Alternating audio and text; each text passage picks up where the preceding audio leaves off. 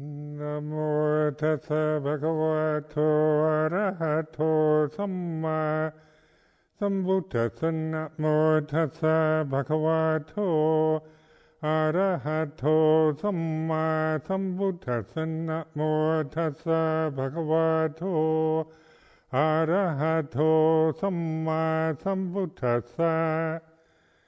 Aparuta sangamatassa tavara ye soravanta bamunchantu satang. So this evening, this is the Posata, and the following this tradition, the lunar calendar, winter's retreat, and certainly appreciate the fact that your month of January, I couldn't be here, and everything seems to be going well. It's nice to know that I'm expendable. It's easy to think that the world will fall apart if I don't control it. But that's not the way things are. And so I had this opportunity to go to Thailand and Malaysia, and I do enjoy both of those countries. Asia is like a kind of, I always feel very much at home in Asian countries. And so I was in the Peace Corps in 1963, just when it was really beginning. And I was in Peace Corps training when President Kennedy was assassinated, November of '63. And so that was a big shock, because I was very much inspired by President Kennedy in those days, and the idea of going to an Asian country to work. The idea was to provide what they called middle-level manpower, which was the idea of filling in jobs where the people didn't have the personnel to do so. So, of course, teaching English I was an English teacher in Malaysia. I was assigned to Sabah and Sarawak, which is now called Eastern Malaysia.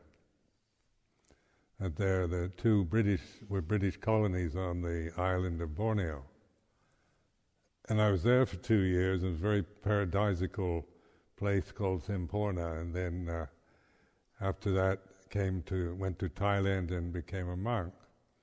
Hadn't been back for 42 years or so, and 43 years. And of course always had these very pleasant memories of my life in this tropical paradise. And like most memories of the past, the realities of daily life are not present. You remember usually the more pleasant aspects. And what I always remembered was how beautiful it was, and had a pleasant enough job teaching English in a primary school, Chinese school, and pleasant company. But still, in spite of all the pleasing aspects of this idyllic life I was leading, I still suffered a lot because of just the negative thought habits that I'd acquired. And I had my 30th birthday in Semporna. So the word Semporna is actually from the Sanskrit Sempurna, which means perfection. I thought that was interesting, to live in a place called perfection. And then the imperfection was really my mind, as I grasped these negative thoughts, the critical mind. And the critical mind, of course, is one that it can go outward towards others, like picking up on what you don't like and criticizing everything. But my tendency was to direct this criticism inwards. So I was kind of stuck with this habit, thinking habit, of criticizing myself. And so every little thing, every mistake I ever made or thought I made or whatever would become exaggerated with these critical thoughts.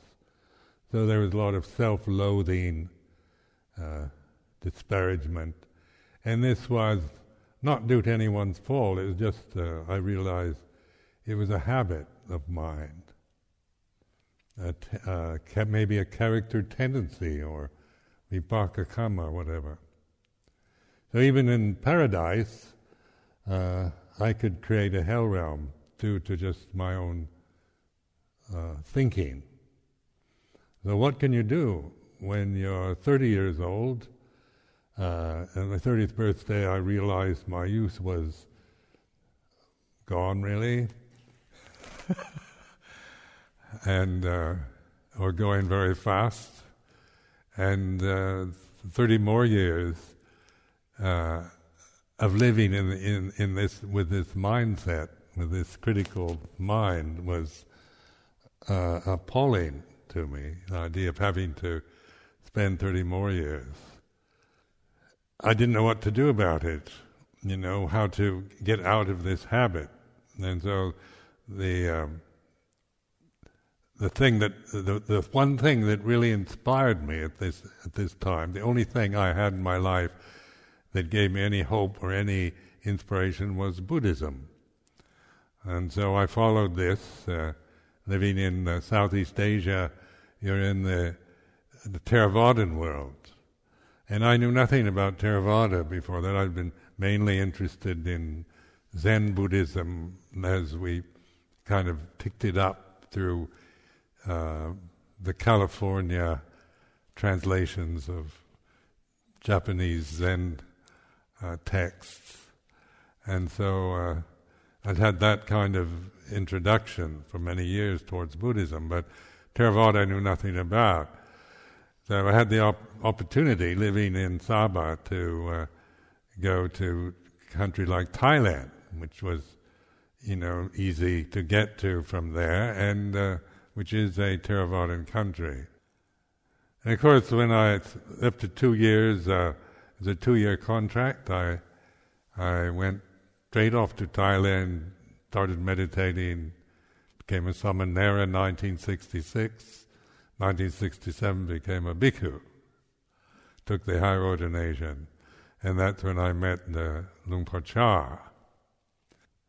So I went to Malaysia with 2 friends from this Peace Corps time. One was Bob Schmidt, who we trained together in the same training group in Hawaii, and then the following year Donna came, and she was assigned to the same town of Semporna as I was.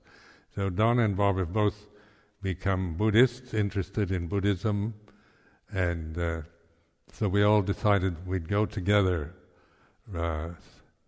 back to Sabah just to see what it was like, because I had never returned, never been back to the place. And Ajahn Panyasaro invited him to join us. So there were the 4 of us. We flew. Ajahn Panyasaro and I went to Thailand for a few days, and then to Kuala Lumpur. Back in 1966, in Kuala Lumpur, I remember visiting there before I ordained in the capital of Malaysia, and the Chinese element in Sabah and in Malaya at that time were mainly like traditional Chinese interpretations of Buddhism mixed with culture and Taoism and whatnot. So I was not particularly inspired by the Chinese Buddhism I saw in Malaysia. But this time, when we went to Kuala Lumpur, we stayed with Chinese laymen who, and he invited his friends, family. Both evenings we were there, there's tremendous interest in Theravada Buddhism, which was very pleasing to see. And so in Malaya, in the country of Malaya itself, there's a noticeable interest, increasing interest in Theravada Buddhism among the Chinese Malaysians. And they're interested in meditation. They oftentimes invite monks from Thailand, from the forest tradition, Ajahn Mun tradition, to visit. And so that was inspiring to see this growth and interest in Malaya itself. And then we flew to Kota Kinabalu, which is the capital city of Sabah state, which was previously known as North Borneo. And when I lived there, it was called Jesselton. It had a nice English name. And they've changed it to Kota Kinabalu. And it's in a very beautiful area, naturally beautiful with a harbor. But in 1964, when I first went there, it was a bit of a dumpy city. It had been completely destroyed in the Second World War and rebuilt, but it had no kind of inspiring buildings or parks in it. But this time, when going there, I was quite impressed by the attractiveness, the beauty of Kota Kinabalu. So you see the material progress of this state that I lived in 44 years ago, when it had just been released from the British Colonial Office into the Federation of Malaysia. And so when I lived there, it was still like a colonial country. All the British civil servants were still there, operating there the 2 years that I lived there. And now, of course, it's materially progressed with roads and modernity. Not to the level of Malaya itself, but certainly considerably changed from what I remember 40 years ago. So Borneo was it had never been affected by the Ice Age, you see, so it was famous for its tropical forests, jungles, and that, where they always had all kind of unusual plant life and bird life, insect life, animal life, that had probably been before, from the before the Ice Age. And so there are a lot of species, a lot of life in Borneo that you wouldn't find anywhere else. And so it was rather sad to see that modernity as they've cut down the jungles and planted oil palm tree plantations everywhere. So we drove from Kota Kinabalu up through to the famous mountain Kinabalu, which is the highest mountain in Southeast Asia. And I climbed this mountain years ago before I became a monk. And it's not a volcanic mountain. It's like a huge rock, a jagged appearance. It has a very kind of like shark's teeth top, and it's very kind of impressive looking mountain. So we went there, but this time I had no desire to climb it, and neither did the other. I don't know about Ajahn Panyasaro, but he was the young one. But the three oldies, we just liked looking at it. So that was an interesting change, because usually I used to be the kind that as soon as I see something like that I want to climb up. But I had no inclination of that order. Now Sabah is naturally quite beautiful state, and a lot of resources and beaches and mountains and whatnot. So we drove all the way to Semporna, which when I lived there before, there was no road. You could only get to this little port on the east coast of Sabah by steamship. They used to have this British steamship service from Singapore, so you could board the steamship in Singapore and then sail to Kuching and in Sarawak and then Miri and then what was known as Jesselton, now Kota Kinabalu, up around the coast of Borneo to the other side, going toward the east coast to Sandakan and then to Semporna, which was always very pleasant because these British steamships were very pleasant way to travel. It took, a week to get there. But now the road, they cut through the jungle, goes. You can drive, to Semporna from Kota Kinabalu. So it was quite. It's also the rainy season there. So but generally we had very good weather. Going to Semporna then was, you could see, it had changed, become more like a resort. It has these islands off the coast.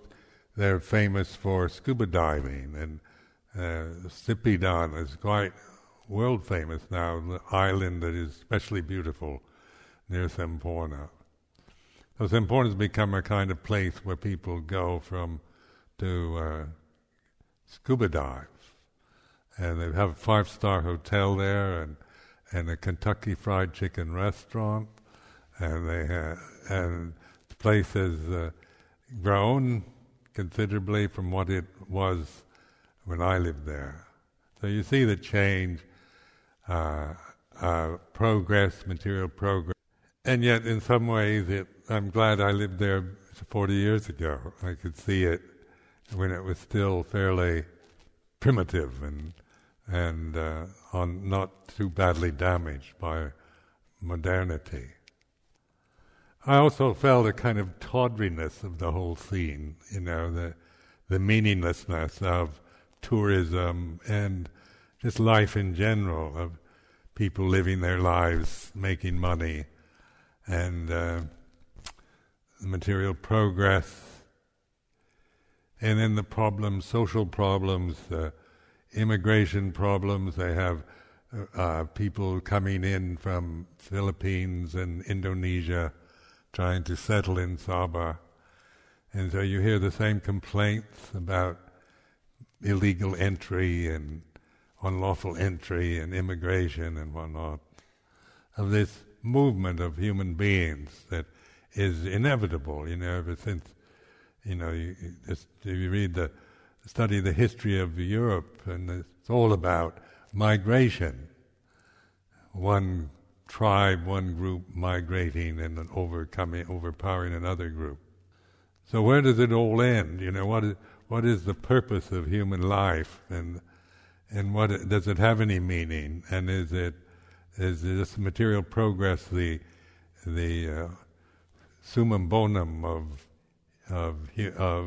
this planetary experience? So we each have our own Mercedes-Benz and laptop computer, and this is a story of success. But also they have built a beautiful mosque in Semporna, and they've also built a Chinese temple, which didn't exist. Very nice, very beautiful temple. But still, when I was there before, when I was young, I found everything exotic and new and interesting. So even the poverty or that fascinated me. I loved going to the kampongs and the villages and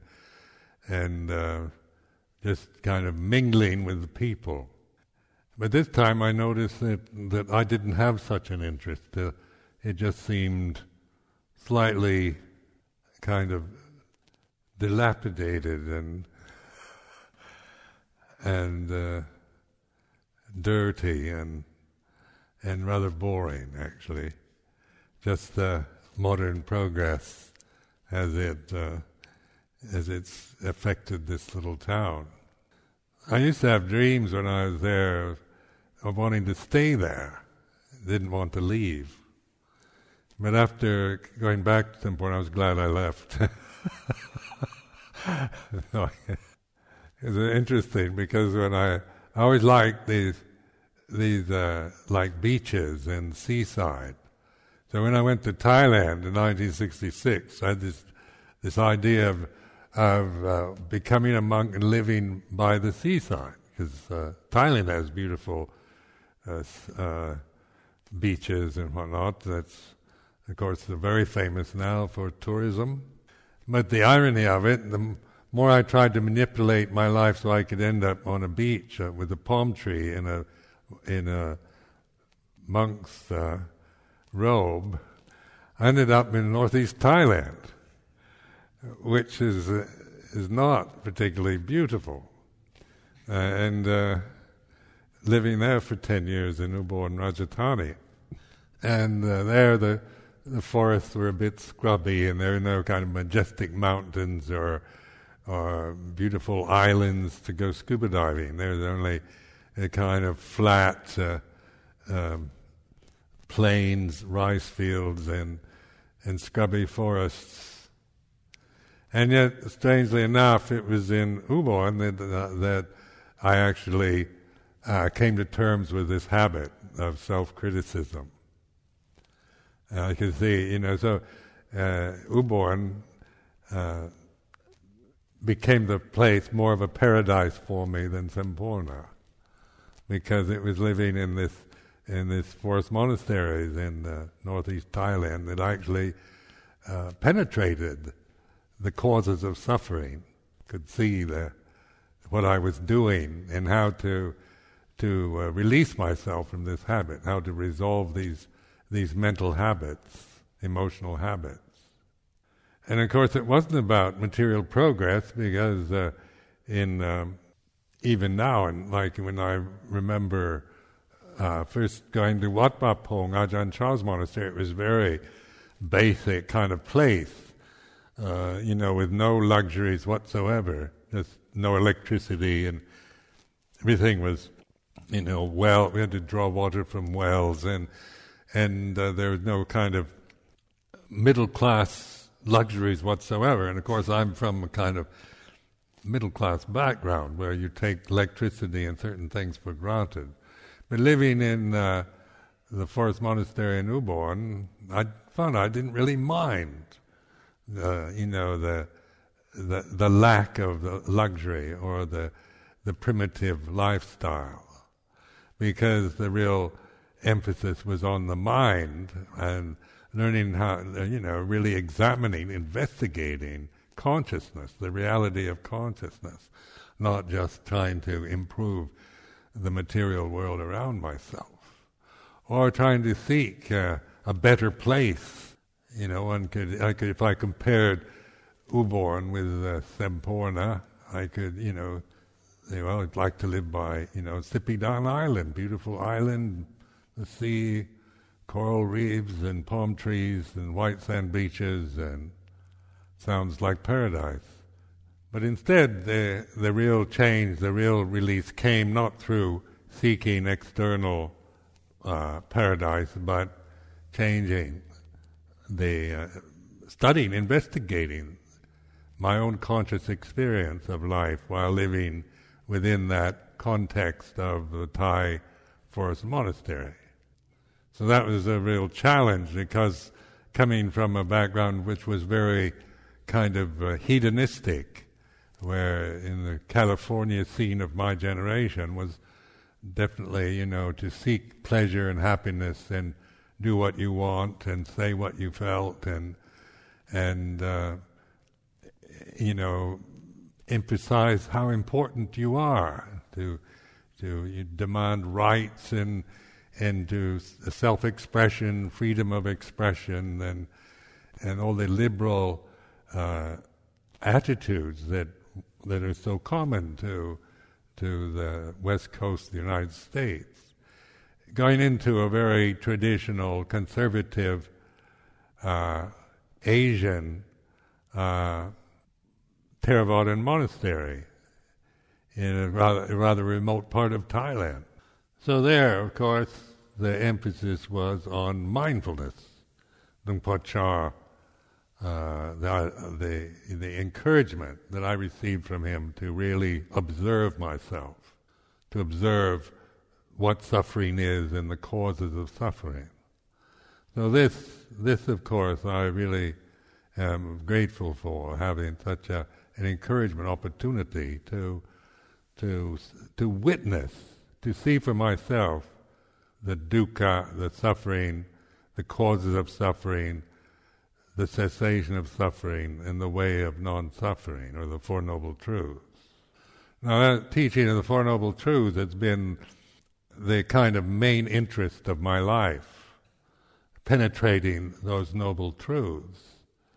And because I find that is probably the most clear and precise teaching for awakening and seeing and knowing, for enlightenment, for seeing things as they are, for knowing the truth, rather than just, trying to develop a religious life from spiritual ideals or hopes or aspirations. At the beginning, of course, religion was for me kind of inspiring, and I wanted inspiration, and I had aspirations, the sense of always trying to find something I don't have, or to want to have that feeling of a meaning for life. There was still so much of a self-involvement with my early meditations, wanting to attain jhanas, or concentrated states, wanting peace and quiet, wanting to get rid of negativity and bad thoughts, wanting purity and feeling guilty about impurity. And so the beginning, of course, the way that as we all do, when we haven't had insight yet, we operate from the self-view. I've got to get something. I'm incomplete. I'm not good enough. I'm screwed up, in other words. And I need to practice meditation and maybe devote my whole life to Buddhist monasticism in order to purify myself, to hopefully become enlightened before I die. But that whole scenario is based on the sense of a permanent self, of me as a permanent kind of person that has to get something I don't have yet. And what I do have is I'm critical of, so I want to get rid of all the bad stuff, the negative stuff, and try to make myself into a pure person, a really good person, a compassionate person, an enlightened person. And that's where, so many people, we start with that illusion. The self-illusion is the basic problem that we all have, the cause of suffering. Never seeing through it, but operating. How many of you still operate from the self-illusion in this monastery? Where your own views, your own opinions, the sense of yourself, your attainments or lack of them, your ability to meditate or inability, your purity or impurity. Have you ever questioned it? Have you ever really observed what self is, or Sakkaya Ditthi? So then the sense of I'm unenlightened, impure, trying to become enlightened. This, of course, in the Four Noble Truths is the way to investigate this Sakkaya Ditthi, or the ego, or the separate sense of self.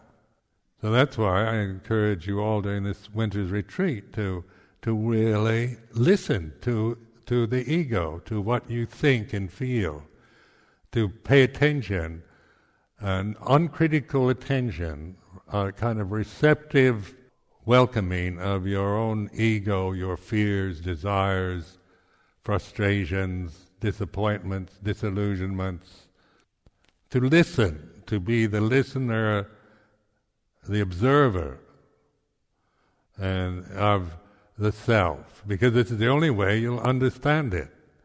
You're just trying to make yourself into a better person. Even if you become a better person, you still are going to suffer because you haven't cracked the illusion.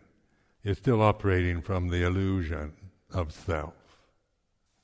Now, I've given many talks on this, but this is very important, because if you don't, I've seen how difficult it is to really trust yourself, to observe, because this basic lack of trust, lack of saddha or faith. You might have a lot of belief and hopes in Buddhism, or, in meditation, but that still can be operating from a sense of self. My faith, my belief, my inspiration. Now, I'm not condemning that. It's not wrong. And I'm not putting it in terms of right or wrong, but pointing it out to be the knower, the observer, rather than the owner of the self. Now, to create yourself, you have to think about it. You have to believe that your thoughts are yours and your memories are what you are. That you are this person, this body, this being, this type, this personality, and so forth. That this is really me and mine, and this is the real world. My feelings, my body, myself, my life. Now, just when I say that, listening to this sense of myself, those are words, aren't they? I have to think myself, my body, my feelings, my thoughts, my memories. And so that's where there's this sense of observing yourself thinking. Observing the thought process is non-thinking, and that's why this listening to yourself thinking, but not with any hope of getting anything out, but just being a witness to it. Trust this awareness to the point where you listen to your thoughts, your emotional habits, but you're observing them in terms of Dhamma. All conditions are impermanent. The self that does arise, the sense of me and mine, arises and ceases. It has no sustainability. It's unreal. We just believe we are the same person from the time we were born to the present moment. Am I the same person that went to Sabah in 1964?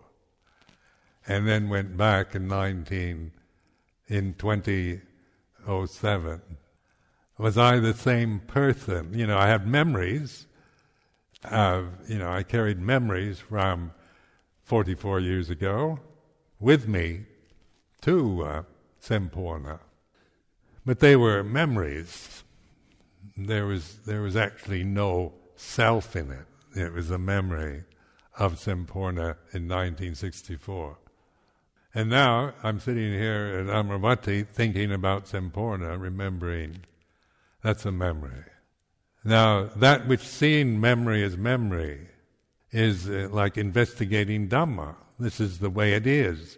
All conditions are impermanent. Sanya kanda, the memory, being able to remember, that memory is something that comes and goes. I don't sit around all day long with the same memory of Semporna. It comes and goes according to the conditions. So right now, the conditions for remembering Semporna are present, so I'm talking about. And so this is a way of reflecting on the way it is, to be able to put into perspective the conditioned realm, the conditions, the physical body, the sensory conscious realities that we're experiencing, the thinking process, the emotional habits, the memories, the feelings, pleasure, pain, all of that are seen in this category of 5 khandhas, and that's a convenient way of observing. It's not meant to be anything but an expedient means for putting into some easy context our ability to witness all conditioned phenomena in these 5 categories. Now that which is aware of the 5 khandhas, and so this is where words fail. That's why I can't say what it is. It has no name. It has no quantity, but it's reality, isn't it? Mindfulness brings you to the present, to pure consciousness, pure awareness, before you create yourself, where memories arise and cease, where emotions, of love and hate arise and cease, thoughts come and go. And so in this important emphasis that I'm making now is in this relationship of the unconditioned to the conditioned. So awareness, mindfulness is the reality of the unconditioned. It's a fact. It's not a memory. It's not a creation. It's not created out of ignorance. It's nothing to do with me and what I like or prefer or dislike. It's not about metaphysical thoughts or philosophy or even about religion. It's real. This awareness is the reality that we're experiencing now. This is the unconditioned. Then our relationship to the conditioned is knowing it, the conditioned as the conditioned. Discerning the unconditioned is this, and the conditions then come and go according to other conditions. Samporna arises and ceases accordingly to, the suggestion, the memories, the people, or Ajahn Sumedho, or whatever, that arises and ceases according to certain conditions.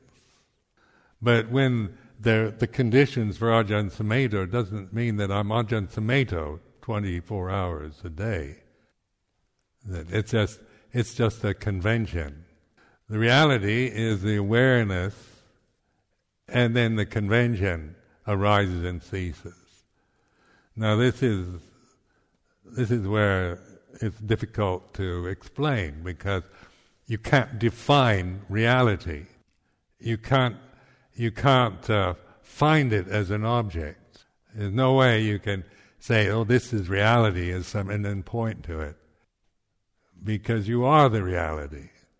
This is the reality of now, awakened attention, non-grasping of any condition, discerning, seeing.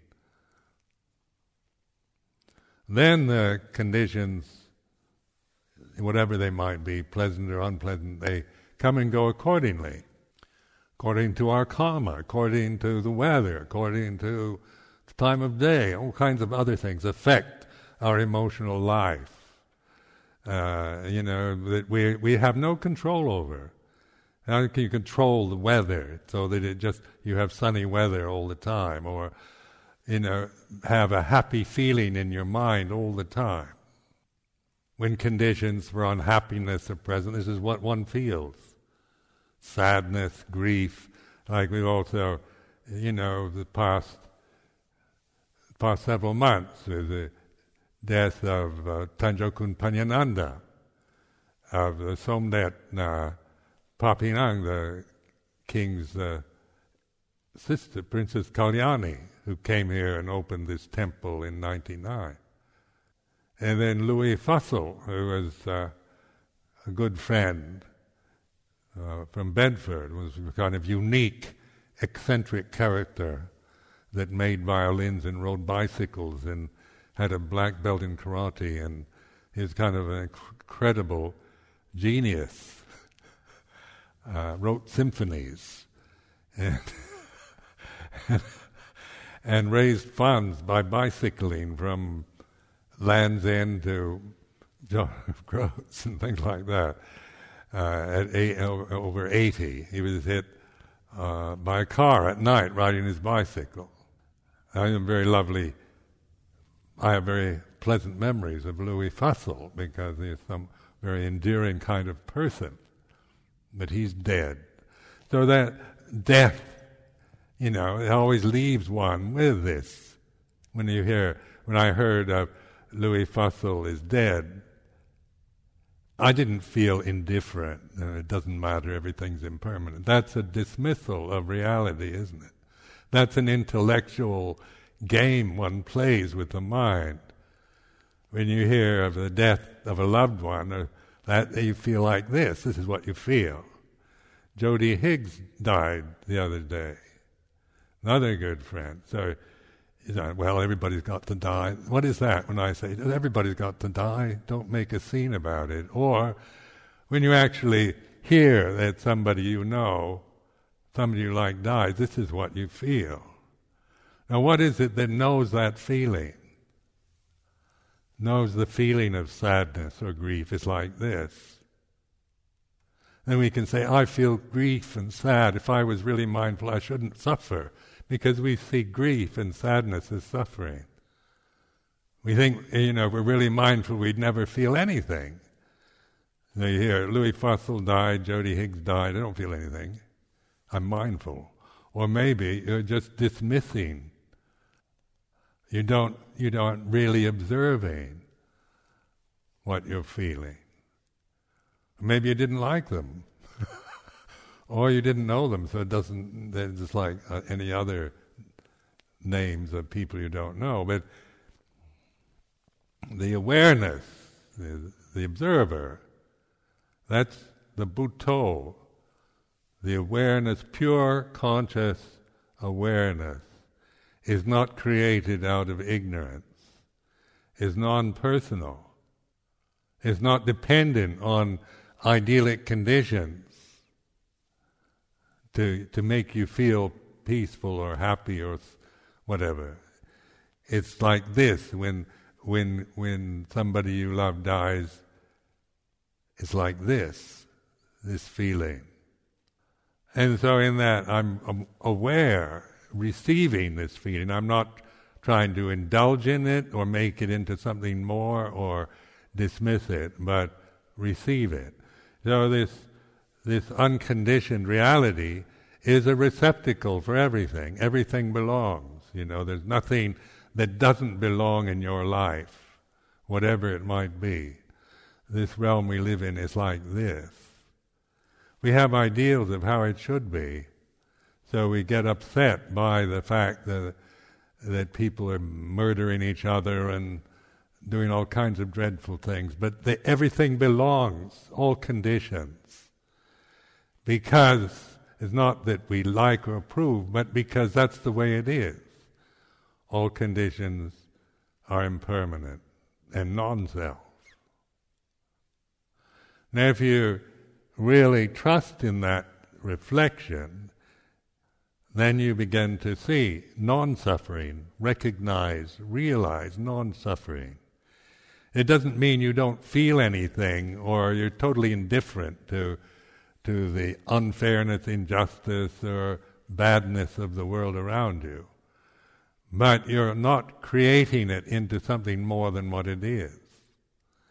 We can cope with pain, with loss, with grief, with all kinds of negative states, if we understand it in terms of Dhamma. If we have this trust, this surrender, this total faith in the awareness of the moment, the unconditioned, the unborn, uncreated, nibbana, anatta, and it's recognizable. It's real, it's reality.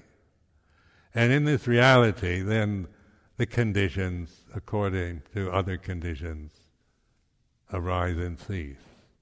And our relationship to those conditions then is not approving or disapproving anymore, but of recognizing and discerning.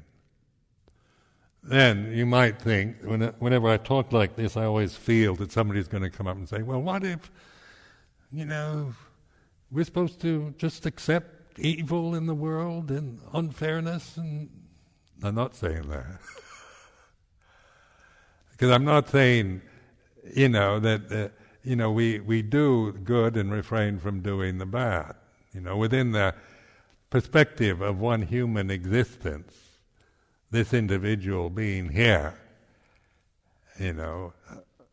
whatever arises and ceases, then the discerning ability. If it's good, compassionate, kind, then that's my active, how I intend to act and relate to the world.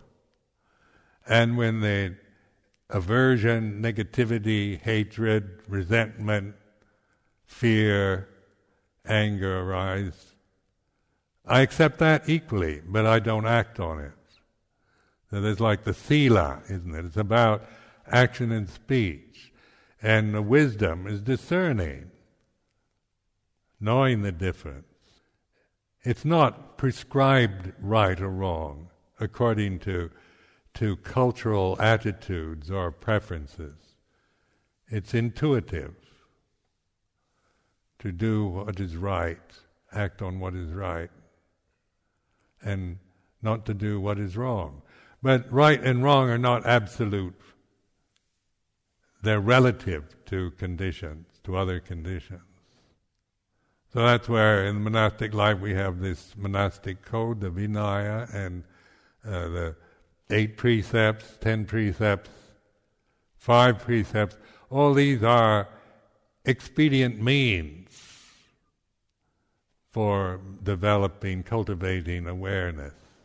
They're meant to help us to see, to give perspective on how to live in the world and still not be lost in it, deluded, overwhelmed, despairing because the world isn't what it should be or what we would like it to be. Even when the world is what we like it to be, we can't keep it that way, isn't it? You can't. When you're having a peak moment where everything is just what you want, and we have those kind of moments, you can't sustain them. They're unsustainable. That which sustains itself then is awareness, as you begin to trust it. And then it's self-sustaining. You don't have to create it. You just recognize it. When I forget and get carried away with events or emotional habits or thoughts, I've trained myself to remember, to recognize this is reality. These thoughts are not real. These emotions I'm having now, they are what they are, but don't create them into something more than that. So in that state of receptivity, it's also metta practice.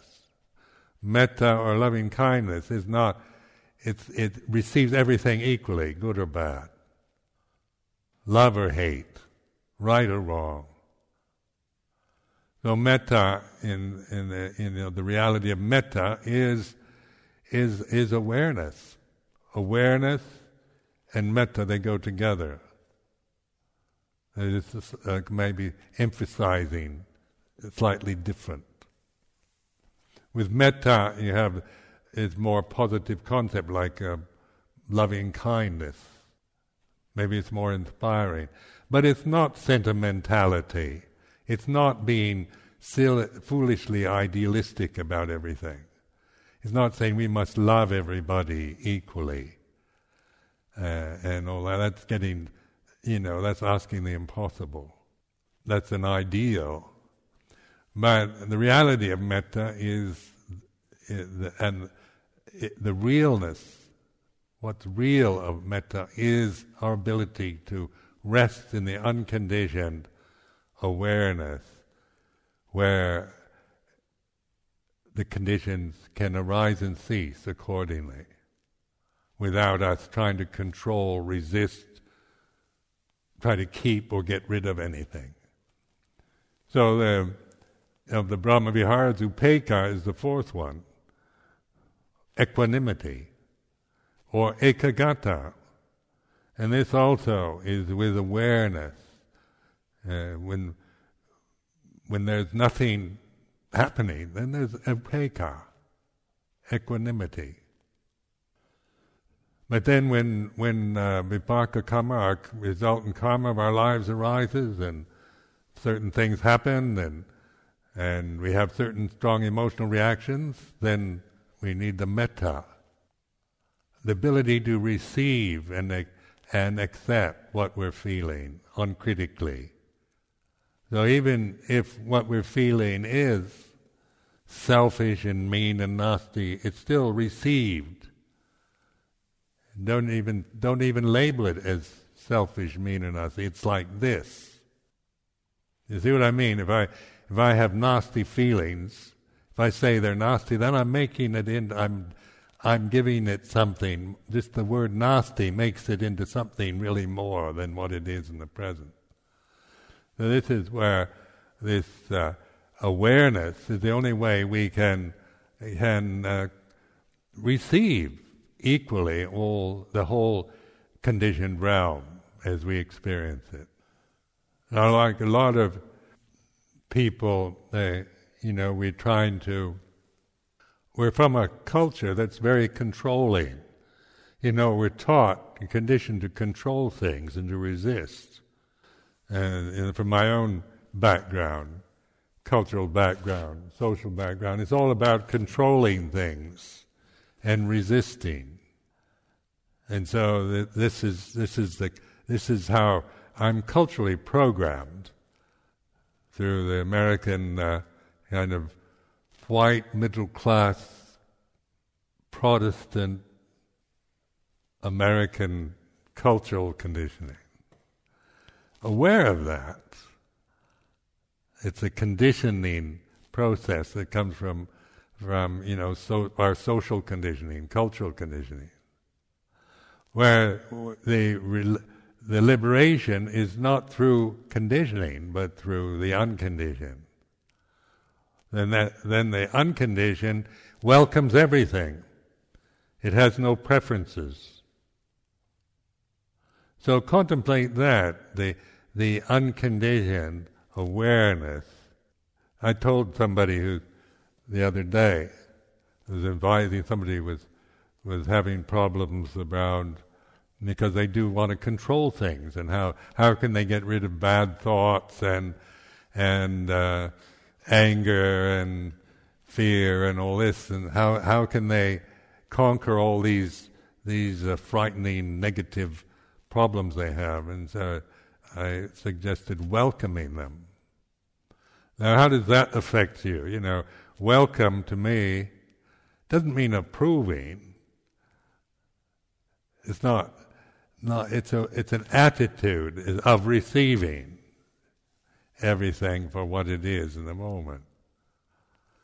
So even the resistance or the fear or the denial or the whatever it is, receiving it, welcoming it. I use this welcoming practice a lot because it for me it works, because it allows me to receive and accept things I don't like and don't want in my life at all. If I don't do this, then I get back into the controlling, resisting modes that I'm so conditioned to do.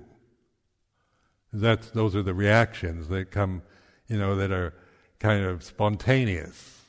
The reactive tendency. Something unpleasant comes, I want to push it away. Something I don't like, I want to get away from it. It's a feeling or emotion or worry, anxiety. There's little things in one's life. So this attitude of welcoming allows me to see things in that perspective of discerning them in terms of the way it is. What arises ceases. Is not self. So welcoming is a kind of metta practice. It's no longer discriminating, about good, bad, right or wrong. It's welcoming good, bad, right and wrong. Well, this is hard to understand from a black and white dualistic thinking process. So I'm not, this is why it is bewildering to people, because we're conditioned to try to, do the good and refrain from doing the bad, resist the devil and all the evil forces, and try to make yourself into a pure and saintly being. That's my cultural programming. I've been taught through cultural conditioning to resist evil, try to get rid of it, destroy it, and try to endlessly kind of hang on to the good.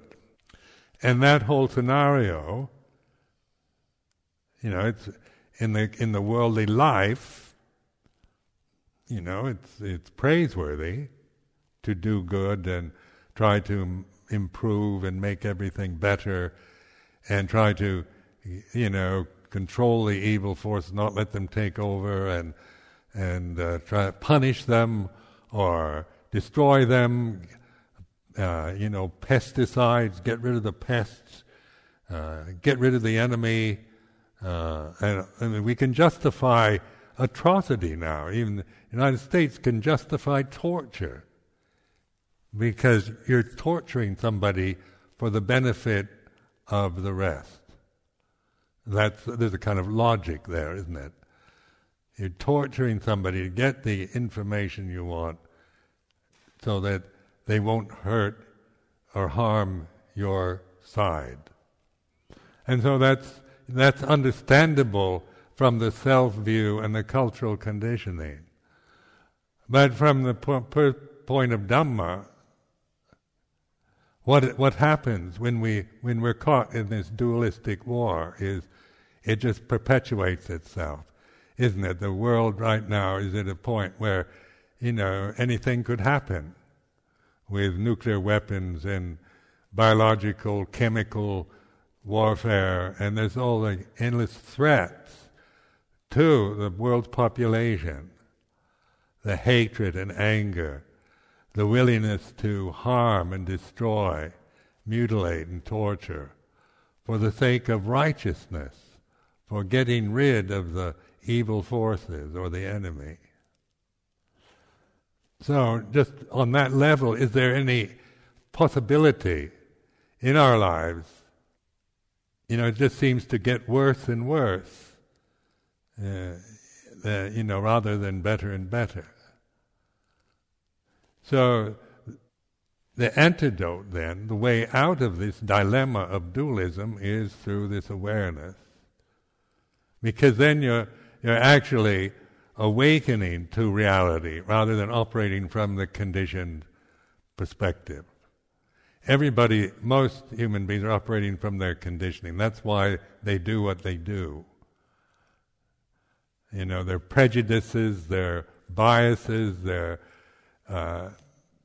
resentments, all this is from ignorance, not understanding reality, not knowing the Dhamma, being conditioned to hate the enemy, to see somebody else as your enemy,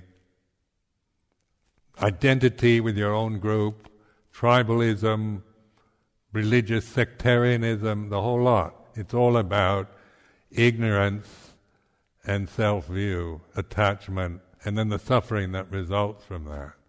You can trace all the suffering, the misery of this world, and all the political problems, social, economic problems, due to this ignorance, attachment, and the result is dukkha. So this is like studying paticca samuppada, the dependent origination. You can see how could it be otherwise? How can there be liberation through ignorance? How can there be peace when you don't even know what it is? When you're conditioned to only fight and have wars, internal wars, prejudices, biases, attachments, strong views, resentments, opinions. So I really contemplate that, to see, it's not an eradication of conditions, but understanding, seen in perspective, knowing the way it is. So then you get back to this basic teaching. All conditions are impermanent. All Dhamma is not self. Sape sankarani cha, sape tamma anatta. There is the unborn. Ati bhikkhave ajatang. That's a statement. The Buddha is saying, bhikkhus, there is the unborn, the uncreated. Now that's a statement of fact. It's not metaphysical speculation. It's not theoretical. It's a statement of reality. There is the escape from the born or the created, because there is the unborn, uncreated. What is that for you at this very moment? What is the unborn, uncreated, the reality of now? So it's like waking, recognizing, knowing. And you can't know it through attachment to any view or opinion. Whether you consider it Buddhist or whatever, it doesn't make any difference. Even attachment to Buddhism is an obstruction.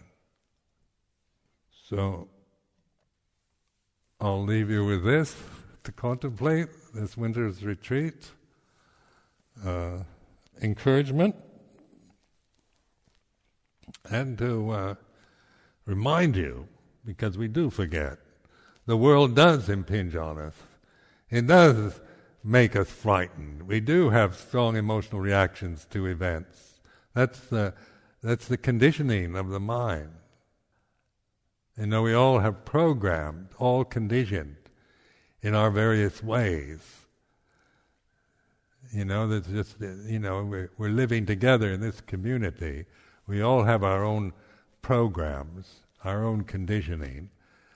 You know, so don't expect anyone to be the mistakes I've made is thinking everybody should be like me. That's really conceited, isn't it? That you should all be like me. But we have to learn from the way we are, you know, from the conditioning that we're experiencing. But we're looking at it from this perspective of Buddho, of Buddha, knowing Dhamma, rather than from this American monk knowing the Thai forest tradition, or Theravada Buddhism, or this old man, from the ancient generation, doesn't understand the basic problems of modern life, lived away in the monasteries all these years, not up to date on the latest issues, social issues and problems of society, or whatever. It doesn't matter, the generation, the gender, the convention. It's to the point of this whole life then is awakened awareness, enlightenment, seeing things in the light, in the true light of the way they are. And this paradigm of the unconditioned to the conditioned, really explore that. To me now, the unconditioned is reality. It's not something I'm looking for, or that I haven't found yet, or that it's so kind of precious that I can only get it if under controlled conditions. It's recognized. It's reality. And then the relationship to the conditioned is from there, rather than from me trying to become enlightened, or me trying to find the unconditioned. If I'm operating from me trying to find the unconditioned, I can't do it. My ego cannot ever find the unconditioned. It's just a matter of awakening to it, recognizing. It's very simple, very direct. So I offer this for your reflection.